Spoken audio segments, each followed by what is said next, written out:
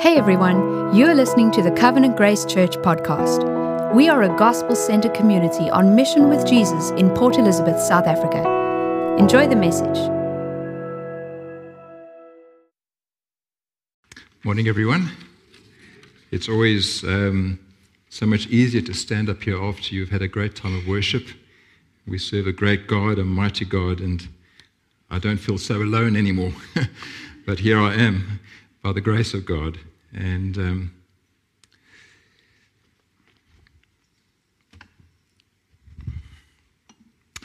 all right, so my desire this morning is to really bring an appropriate New Year's message. You know, we all like to start off the new year on a good foot, and a message that will encourage you, strengthen you, and not only that, but hopefully challenge you as well as you go into 2023. And will also give you a growing sense of joy in God if correctly applied. So you need to listen well because there's application to the sermon. The Lord has placed this message on my heart. It's something that's been close to my heart for 20 years plus. And I am indebted to some great men of faith who have been my teachers, men such as Dr. Martin Lloyd-Jones, John MacArthur, J.I. Packer, John Piper and Alistair Biggs, and it is really their wisdom and insight that I pass on to you this morning. And the title of this message is The Blessed Man, Psalm 1. We all love the Psalms. You know, it's often our go-to book when we're a bit down, a bit discouraged. Open the Psalms, it's great. We learn so much. The Psalms really capture the reality of our human experience in all its emotions. And we can identify with them. I think we can identify with those Psalms as we read them. They teach us a philosophy and a way of life based on the experience of the psalmist over the ages. As King Solomon said, there is nothing new under the sun, and so it is with the Psalms. They are set in real life historical context, and the Psalms are as applicable to us today as they were then. So Psalm 1, which we're going to look at now, is a beautiful psalm of poetic wisdom. It is often regarded as the gateway to the rest of the Psalms, and in many ways the gateway to the rest of the Bible. And it presents two ways of living, and two only. And the first is the way of the righteous, and the second is the way of the wicked. Now, the key subject in this psalm is the centrality of God's word to the life and to the fruitfulness of the righteous. Now, we need to keep that in mind. This is the key subject, the centrality of God's word to the life and fruitfulness of the righteous. It's not a psalm on how to be good and righteous. So as we read it, don't think, well, now I've got to really work on being good and righteous, because Christ is the only truly righteous person. But it is on the enjoyment of blessings that we have already been given, lest we slip into a form of legalism. As believers, we have a heavenly position and an eternal inheritance secured in the work of Christ. However, the experience of these blessings and the capacity for happiness is directly proportional to the knowledge of and application of God's word in our lives. And I think this will become clear as we go through this psalm. So let's read it. Blessed is the man who walks not in the counsel of the wicked, nor stands in the way of sinners, nor sits in the seat of scoffers. But his delight is in the law of the Lord, and on his law he meditates day and night. He is like a tree planted by streams of water that yields its fruit in its season, and its leaf does not wither. In all that he does, he prospers. The wicked are not so, but are like chaff that the wind drives away. Therefore the wicked will not stand in the judgment, nor sinners in the congregation of the righteous. For the Lord knows the way of the righteous, but the way of the wicked will perish. It's important here to note up front that the Hebrew word for man, which is ish, portrays a representative example of a godly person. So ladies, you're not off the hook here, all right? Blessed is the man. In fact, I wouldn't say you're not off the hook, but you're incorporated in the blessing, men and women. It is important to note, too, that this is a man who is blessed beyond even understanding. It is something quite incredible. What does it mean to be blessed? In the original Hebrew, it is an intensive exclamation in the plural. So we could say, oh, the blessednesses of the man. There's an exclamation there, oh, the blessednesses of the man. Or to paraphrase it, oh, how very, very happy is the man. See, happiness is a fundamental human need. It definitely was at the time of the psalmists. It's fair to say that everyone strives after happiness, and we do everything possible to achieve it. We orientate our lives around achieving happiness. Nobody wants to be miserable. Maybe Eeyore from Winnie the Pooh, glum Eeyore. But nobody wants to be miserable. We don't wake up in the morning and say, what can I do today to be miserable? You know, it's what can I do to be happy? You know, it's what we strive after. But life teaches us that happiness is elusive. The world is more like a Shakespearean tragedy than a happily ever after movie. I don't know if any of you are Tom Cruise fans. There's a beautiful scene. He acts in the movie Last Samurai with Ken Watanabe, and the last scene of that movie, they are charging towards the Imperial Japanese army with swords drawn on their horses, hoping against hope that they will overcome the Imperial army. And they get gunned down by these Gatling guns, and there's just no one left except Tom Cruise, because he's the hero. You see, he gets shot, but he survives. All right. But now let's compare that to Mission Impossible. Tom Cruise. I cannot believe how he never gets shot. You know, it's multiple machine guns, you know, tragic happenings, and he gets away unscathed. You know, which is more realistic to life? You know, is it The Last Samurai where everyone dies, or Mission Impossible where no one dies? My guess is Last Samurai.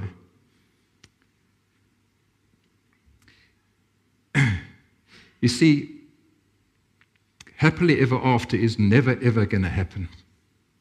We easily become disillusioned with life, which leads to despair, hopelessness, and cynicism. And the attitude eventually becomes one of, let's eat, drink, and be merry, or the classical bumper sticker we see, one life, live it. You know, there's nothing bravado about that. There's nothing commendable. In fact, it's very sad when you see that. People have got nothing more to live for than this day, because tomorrow may not come.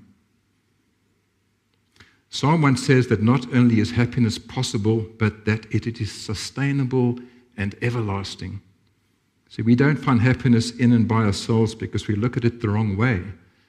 Our theory is wrong, and if you've got wrong theory, you're going to definitely have wrong practice. It doesn't depend on circumstances or events in life. It must never be thought of as an end in itself. If you're doing that, you will never find happiness. So what does Jesus say about happiness? Matthew 5, verse 6, blessed are those who hunger and thirst for righteousness, for they shall be satisfied. See, it's not those who seek after happiness. It doesn't say for those who seek happiness you will be satisfied, but those who seek after righteousness. Happiness is something infinitely greater than what you see in the mirror every morning. What then is Psalm 1's prescription for happiness? Interestingly, it starts off with three negatives, three things not to do, followed in verse 2 by two things to do, and ends with a figure of speech to describe the happy man in verse 3. So let's look at the three things not to do in verse 1. Blessed is the man who walks not in the counsel of the wicked, nor stands in the way of sinners, nor sits in the seat of scoffers. So who are these wicked, these sinners, these scoffers? They are people who are morally loose, unstable. They have no consideration for God. They oppose God, in fact. They live life guided by their own desires, the emotions and impulses, influenced by popular opinion. Most commentators agree that this verse is more than just poetic parallelism. Now, in the Psalms, they used to use parallelism, where the psalmist would describe the same thing in multiple ways. But this is not poetic parallelism, but rather it is a description of the downward spiral into sin if it goes unchecked. What starts off as a casual influence from the wisdom and counsel of the wicked progresses into a pattern of bad habits, which is the standing, and eventually an established way of life where you are seated with the scoffers. So why the negatives? Why start with negatives? Why not just get to the positive stuff? We don't want to hear the negatives. It's negative vibes. No one likes negative vibes. No one likes to be told what not to do. Our sinful natures don't like to be judged. We are easily offended. We like to think that we are okay and doing okay. Are you doing okay? Am I doing okay? The truth is, if it were not for the saving and sustaining grace of God, our default mode is always to fall into sin every time. Not sometimes, but every time. We auto-destruct, as it were, and bring unhappiness upon ourselves with no one to blame but ourselves. So this verse 1, this negative verse, therefore acts as a reminder to us that we can never find happiness in and of ourselves, that our sinful natures are the root cause of unhappiness in the first place. And that's why we have the 10 Commandments as well.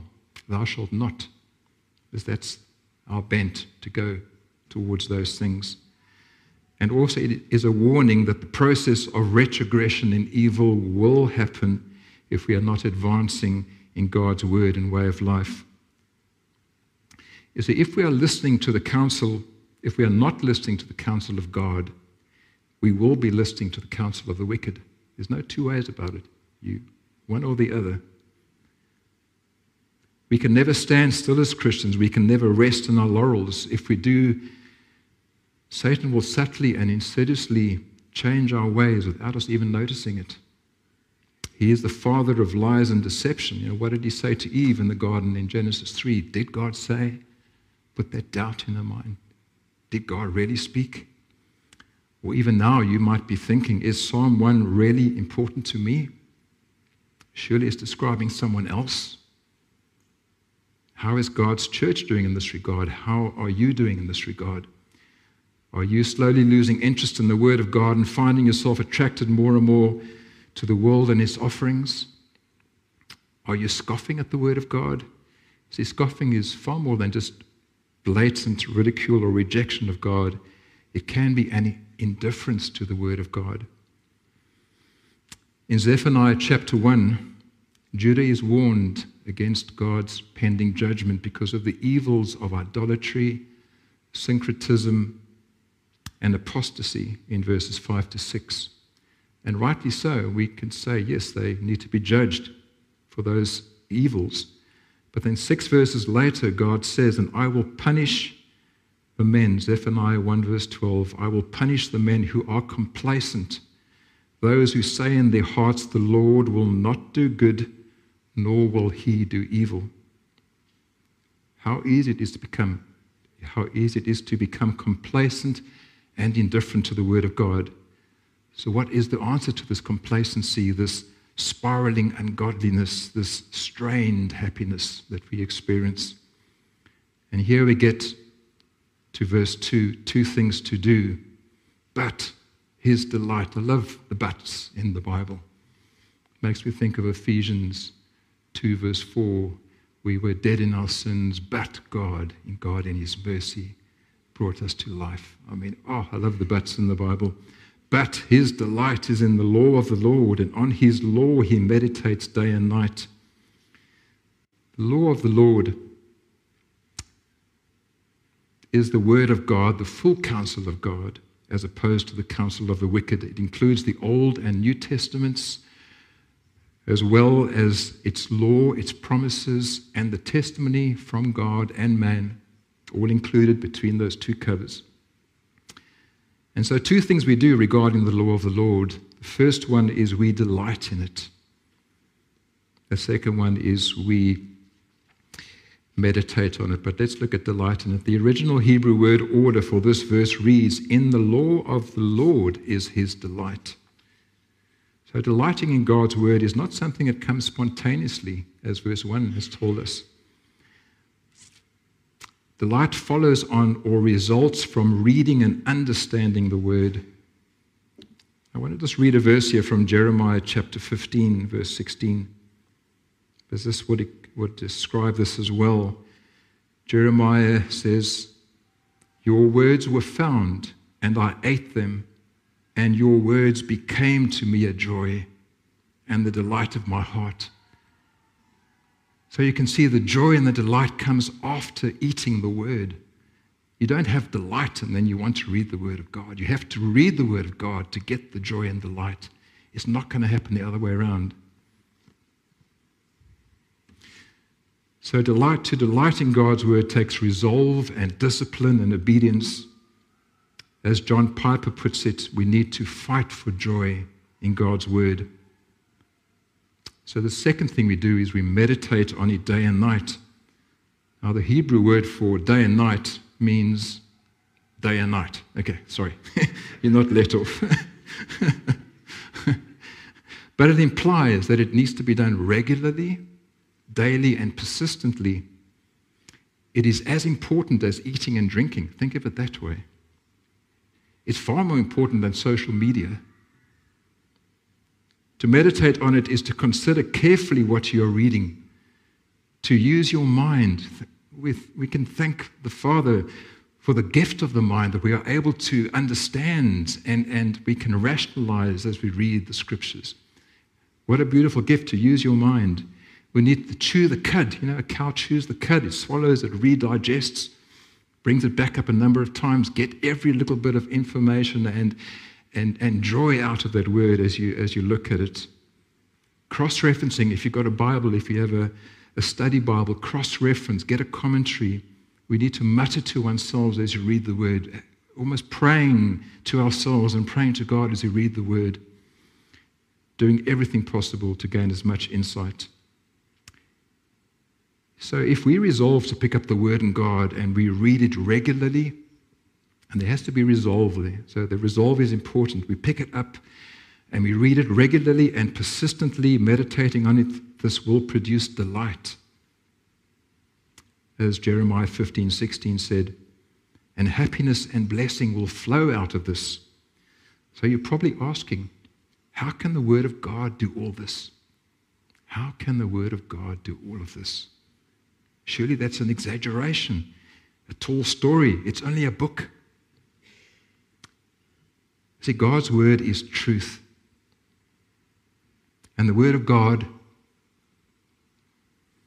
is far more than a book of instructions on how to live, giving us good advice. It's not a roadmap to be used whenever you get lost. You know, open a psalm, Lord, give me direction.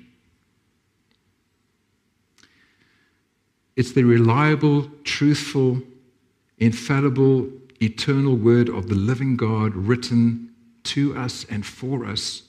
It is our very life, and it is not to be taken lightly. See, when we fight for delight and blessing in the word of God, it is because we have found delight and blessing in the God of the word. See, God is our King, speaks. He speaks to us. He reveals himself. He has spoken life into existence. Psalm 33 verse 6, by the word of the Lord the heavens were made, and by the breath of his mouth all their host. He also sustains life by the power of his word. Acts 17:28, in him we live and move and have our being, our every breath, our every step, our very existence, because of God's sustaining word into our lives.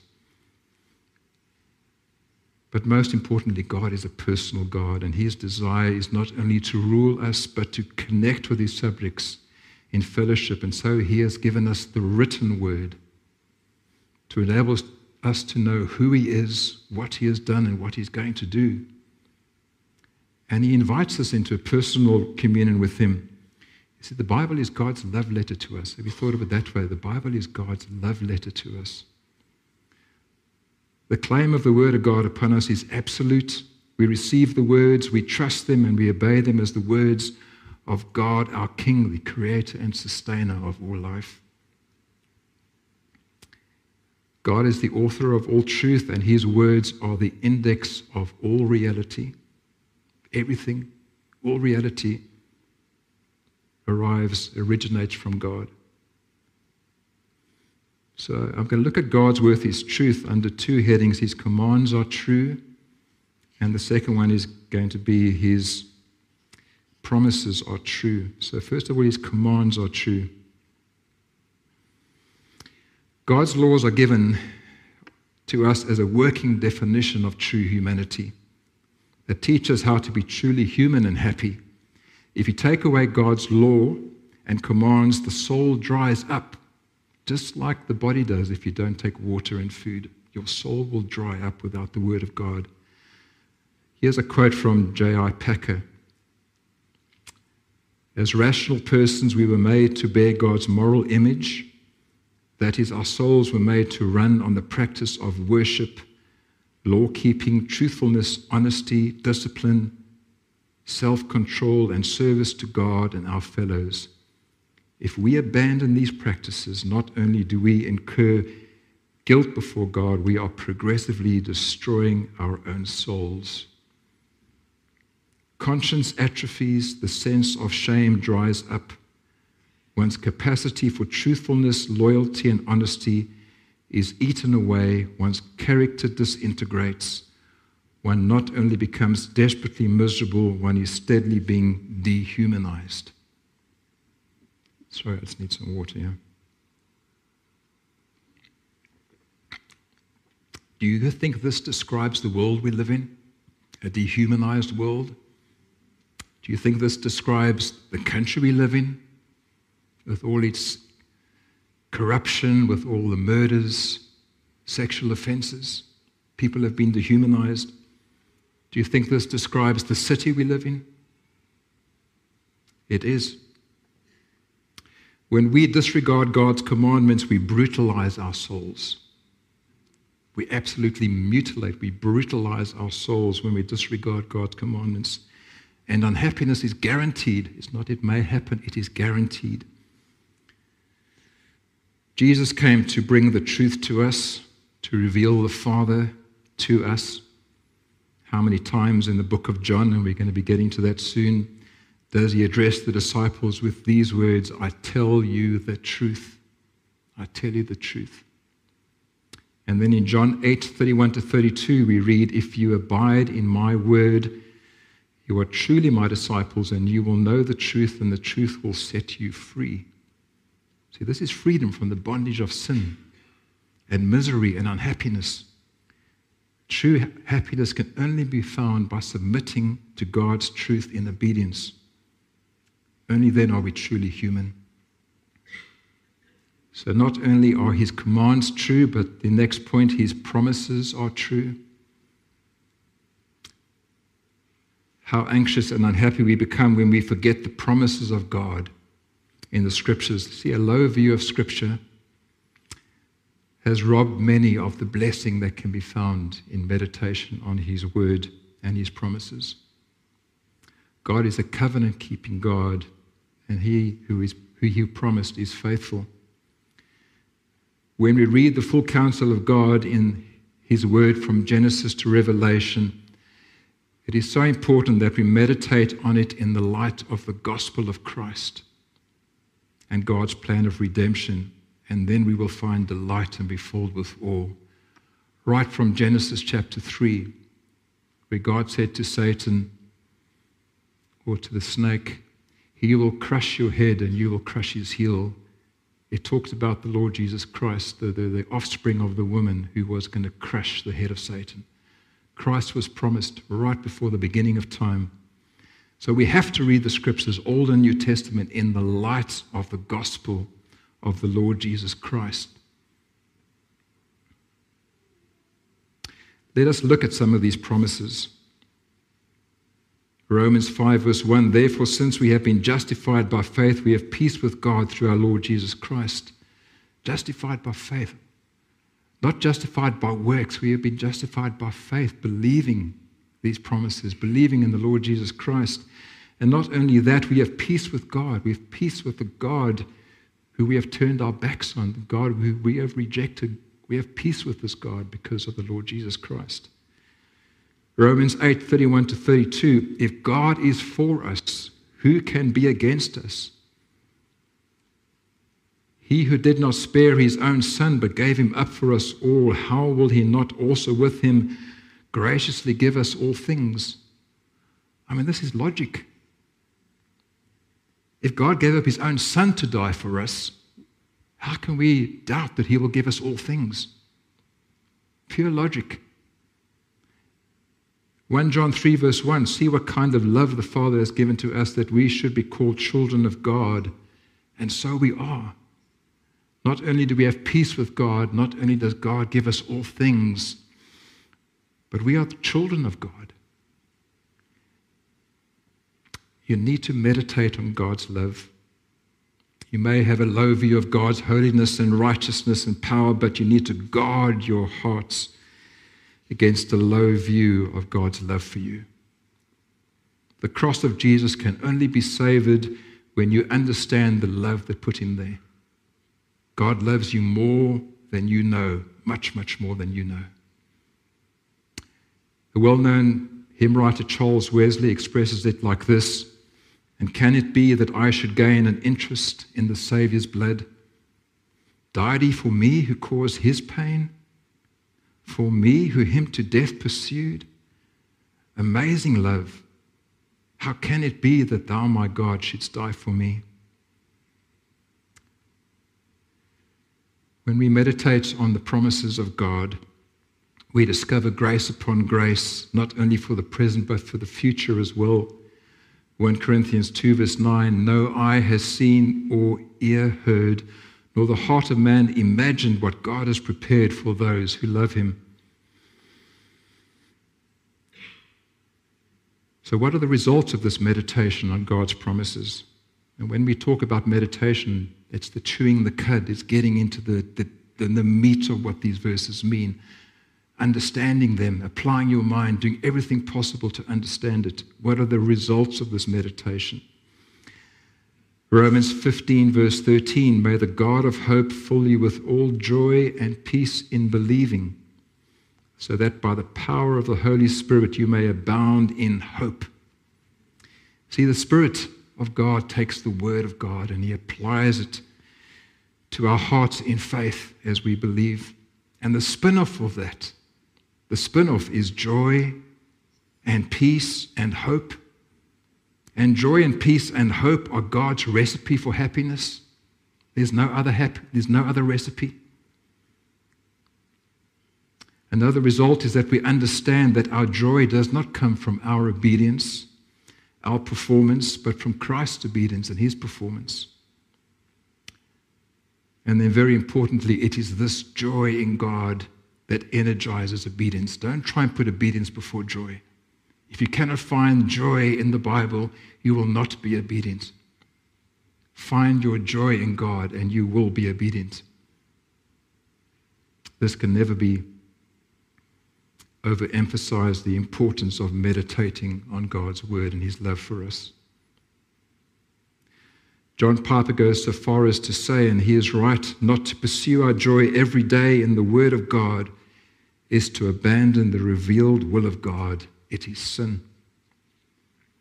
If you're wondering how you can apply this practically, then hopefully the example of George Muller can help. I think it was pronounced Muller.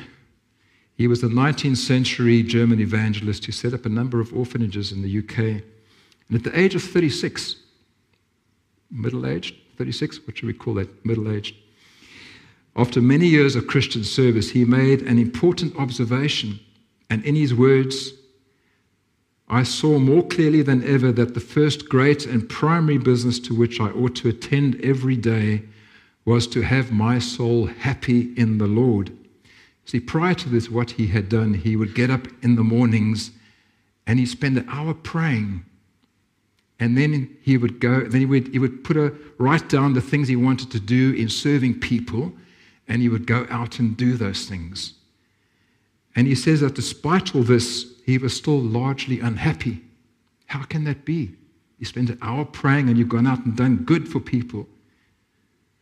He then discovered the joy of meditation on God's word every morning. And this deliberate, purposeful meditation on God's word soon led to prayers of praise, worship, thanksgiving, penitence, intercession, and ultimately a peaceful and happy state of heart, which he then took into his day. It was this happiness that made his ministry so much more effective in the years beyond that. And we can learn from George Muller. So what does the blessed man look like? Verse 3, he is like a tree planted by streams of water that yields its fruit in its season, and its leaf does not wither. In all that he does, he prospers.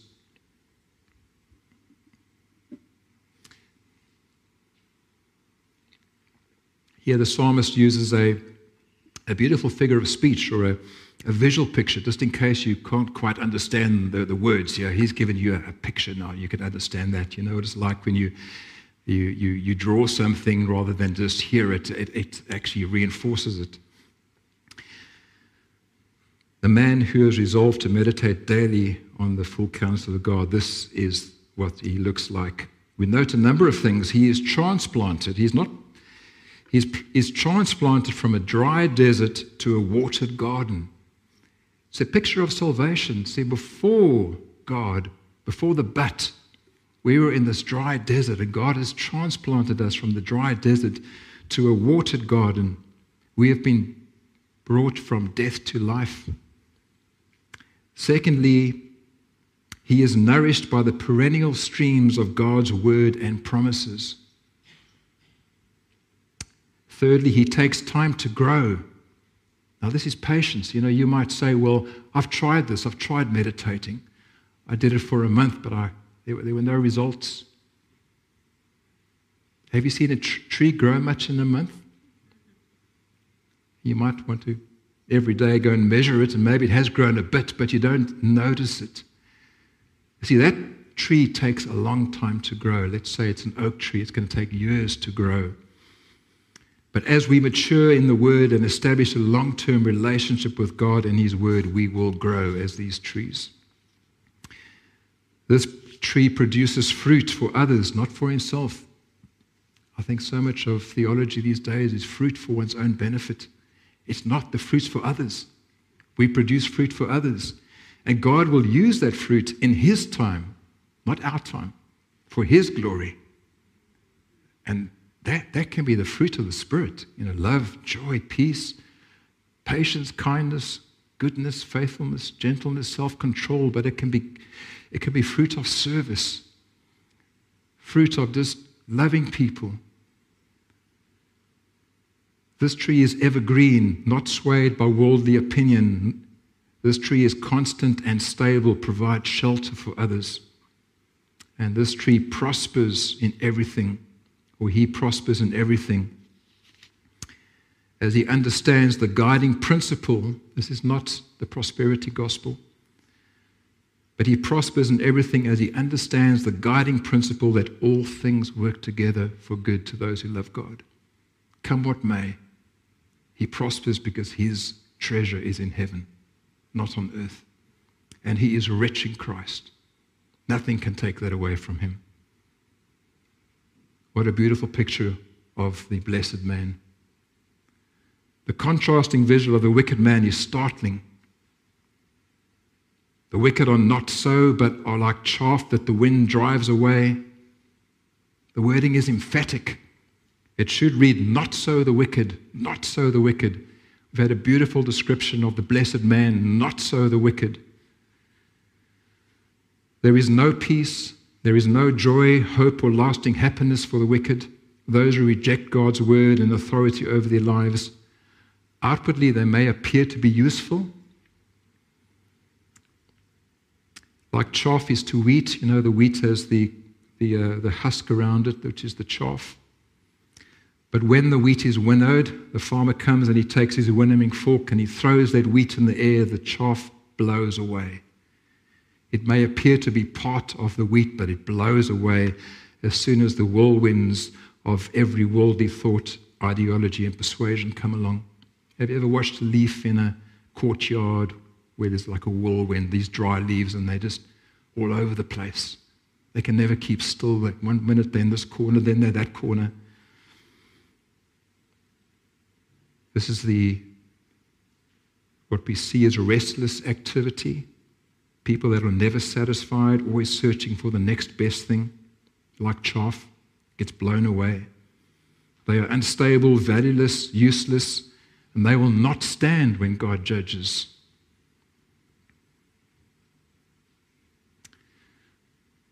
Verse 6, the Lord knows the way of the righteous. In case you're getting quite anxious, how am I going to do all this? This is a tall task. I said there's homework, there's application. How am I going to do this?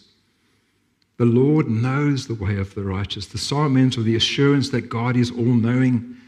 And this knowledge is far more than just God knowing your situation or your predicament, but God's knowing is his active, daily providence and care and love for his children. He knows those who are his and he watches over them. He guides them, disciplines them, and restores them. Psalm 23 verse 3, he restores my soul. He leads me in paths of righteousness for his name's sake. God will lead us into paths of righteousness because he knows you. We all need this restoring on a daily basis. We all need God to lead us in paths of righteousness. And my prayer this morning is that God, through his Spirit, would impress on your hearts the blessings to be found in a resolute seeking after him in the Word. We may pride ourselves in being a Bible-based church, and it is good, and we practice expository preaching, which is good through the books of the Bible, but are you seeking the Scriptures for yourself? Not just on Sundays and on Wednesdays? I believe there is a place for a renewed excitement regarding the Word of God, where the taste of it would be like honey on our lips. We can't wait to get to it again. As we rediscover the precepts and promises of God, as we see God's amazing plan of redemption right through the Bible, and we understand God's love. Young folk here this morning, if you're battling to find your way amidst the deafening noise and pressures of the present culture and its conflicting ideologies, and hear the words of the psalmist, how can a young man keep his way pure? By guarding it according to your word. I have stored up your word in my heart that I might not sin against you. Get into a good habit now. Don't wait till tomorrow or the next day. Get into the good habit now of meditating on God's word. You cannot lay a stronger foundation in your life than that. Because I tell you, the trials will come. They will come. Beware of social media, that it doesn't absorb your time, take away your life. Older folk, it's never too late, like George Muller. He was 36 when he changed. To change your habits and practices. Has the Word of God become nothing more than spiritual cliches? You can say things like, the joy of the Lord is my strength, and you kind of believe it, and it's true, but do you really know the joy of the Lord? Have you discovered it for yourself in the Word? Then if that is the case with you, then resolve right now to rediscover the benefits of meditating on God's Word. You will find peace and joy and assurance and hope for the future. So my prayer is that this year, 2023, will be for many a year of restoration, a year of growth, a year of evergreen leaves and fruitfulness. Blessed are they who hunger and thirst for righteousness, for they shall be satisfied. Amen. Father, we are just amazed this morning that you have revealed yourself in so many ways. And you have revealed yourself through your word, and we are just so thankful, Father, that you have made yourself known through your word. And Father, I pray that we would be stirred up this morning to rediscover the truths in your word. We would rediscover your great love for us. We would rediscover your plan of salvation in the Lord Jesus Christ. We would see your amazing works through these centuries, how you have cared for and provided for your people, your chosen ones. Father, we just lift up your name and we say thank you for your word. Thank you for this gift to us, and may we see you with our eyes. May we hear you with our ears. May we praise you with our lips, I pray. In Jesus' name, amen.